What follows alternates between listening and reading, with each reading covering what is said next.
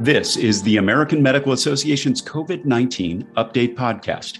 This is part of an ongoing series featuring critical insights from the physicians and healthcare professionals on the front lines of the pandemic.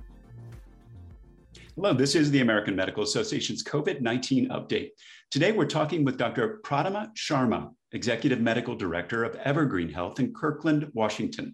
We'll share how her health system quickly pivoted to ensure physician well-being during the pandemic and how some of those changes will influence care in the long term. I'm Todd Unger, AMA's Chief Experience Officer in Chicago. Dr. Sharma, thanks for being with us here today. So many states are dealing now with a surge in cases because of the Delta variant. But at the beginning of the pandemic, if we can remember all the way back then, Evergreen Health was pretty much on its own in uncharted territory. Washington State and Evergreen Health specifically was where we saw some of the very first cases of COVID positive patients in the US. So I want to start by just kind of going back to that time in early 2020.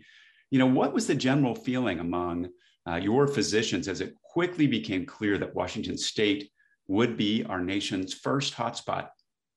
Good morning, Todd. Thank you. That's a great question. It's been about 18 months, and remembering back to February 28th when we first realized that we had 2 COVID positive patients in our ICU, and then realizing that there was an outbreak in our local nursing home facility that our community and our hospital is serving. We quickly needed to, understand how we were going to handle these situations, not knowing how to care for these patients, given that there were no guidelines at the time. We also realized that these patients had been seen in our community clinics by our primary care physicians, not knowing at that time that they were potentially being exposed to a COVID positive patient. As you can imagine, that led to a lot of fear, consternation, the fear of the unknown. How is it going to affect my health, my family's health, my staff's health, and which other patients may have been exposed? So it led to a little bit of confusion, a little fear. There were no masking guidelines. There were no social distancing guidelines at the time. And so just having to work through that, I remember it still very clearly how we just had to come up with a plan on the fly and then implement it and communicate it out. It's kind of like vaguely like Contagion, the movie. I mean, within a few days, you've got the CDC on your doorstep, and you're having to develop kind of a playbook for how to deal with this that actually would later be adopted nationwide. Can you tell us a little bit more about what that looked like? So we were very grateful to the CDC for arriving at our doorstep within 3 days of the first confirmed cases. However, the CDC did not have a playbook for us to use. There were no set guidelines. We had no way of knowing how to treat these patients that were hospitalized or how to deal with the patients that we were seeing in our outpatient clinics that could potentially expose other patients as well as our staff. So in collaboration with the CDC, we developed those guidelines, consulting with our experts, consulting with the CDC, coming up with a best practices approach, which again was changed frequently when new information came to light. This information was then able to be shared by local facilities who were now starting to see COVID positive patients, as well as nationwide as the pandemic spread. And just like anything, it's more than systems. It's all about communication. Is there anything about your pivot in terms of communication that really stood out about that period? Right. So as you can imagine, there was a lot of fear and confusion initially with not having guidelines for treatment, masking, PPE, et cetera. And we needed to get that information out to all our staff, our physicians, our facilities, as well as our community.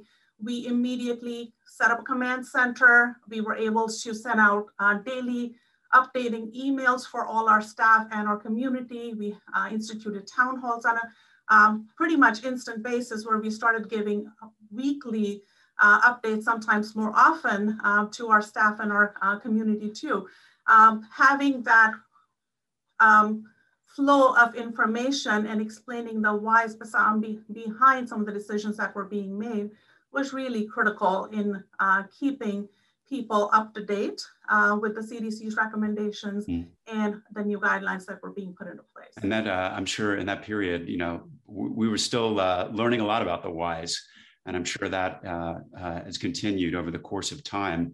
I mean, you really, being on the front lines of that kind of first wave, experienced, what we saw, which was, a real physical challenge with trauma, exhaustion with your staffs, your healthcare teams. We were one of the first organizations we saw then to really stress the issue of wellness with your entire healthcare team. Can you talk a little bit about kind of what you learned quickly and started to put in place at that early date?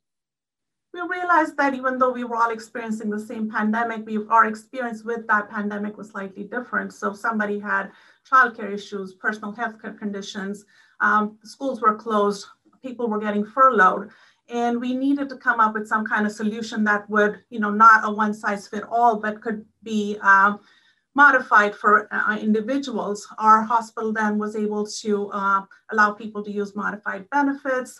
People were directed towards the employee assistance program. A shared leave program was created.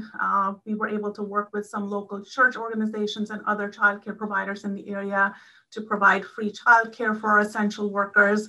There was an employee assistance fund where co-workers could donate funds and people in need, other employees, co-workers could access those funds, which helped tremendously in that feeling of we're all in it together.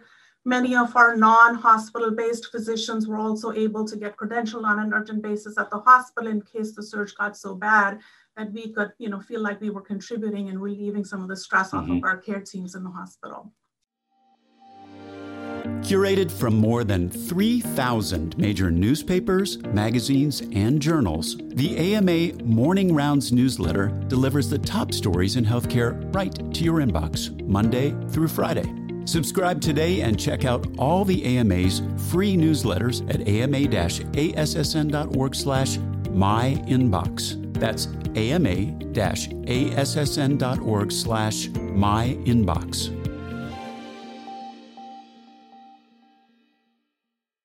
I'm curious. I mean, obviously, a lot of time has transpired. What we hoped wouldn't happen is we're back in, kind of successive surges and waves of this. As you're thinking about physician wellness evolved over the course of time in terms of the complexity and what you're trying to accomplish? Right. So we need to keep in mind that this has been a continuum. There's been hope. We were so excited when the vaccine came out. We had relatively quieter summer, but now we're seeing that surge again, which is stressing our teams. We have staff shortages, which are adding to the stress on the system. Keeping that in mind, we have our wellness committee, which has been in place for a few years now, as well as the hospital staff have instituted several new programs such as Schwartz rounds. We have Code Lavender. We've created some Zen dens at the hospital where people can have a few minutes of respite when they need it. The town halls have continued, and we have a very strong basis, I mentioned earlier, about communication and a very strong culture of collaborative work. We're patient-focused. We've kept that people focus in mind the whole time, which I think has helped to some, a great degree. We can't make the stress from the pandemic go away, but we want to support our staff and our physicians. Mm-hmm. Now, obviously, the issue of physician burnout was not new before the pandemic. It just was exacerbated by it. Even before the pandemic, you were working with the AMA as part of its practice transformation initiative. Can you talk about why you got involved in that? And did that, put you, ahead of the game when you have to deal with something like a pandemic on top of your normal levels of burnout? That's a great question. So we had become engaged with the AMA around April of 2019 in the Practice Transformation Initiative. And the thing that attracted us to that was that the joy in medicine, the effort to get that back, was focused on organizational changes and not asking our physicians to be more resilient or work on their own, self-care. The processes we put in place as part of this initiative, where we made workflow changes that enhanced our clinicians' workflows on a day-to-day basis, I think eventually was really helpful. We found out at the pre and post survey when we did the comparisons that our physicians were doing much better in terms of workplace satisfaction, their work efficiency, and in several realms, we performed better than the national benchmark. And I credit a lot of that to all of these efforts we've mentioned. That is amazing that you are already in process with that. Because fast forward to today, we've got the present situation where we're seeing the Delta variant cases increasing across the country. Can you talk a little bit about what you're seeing with your physicians and patient population and how you're addressing this now? Thank you. That's a great question. We have had a surge again over the past several weeks, like several other parts of the country.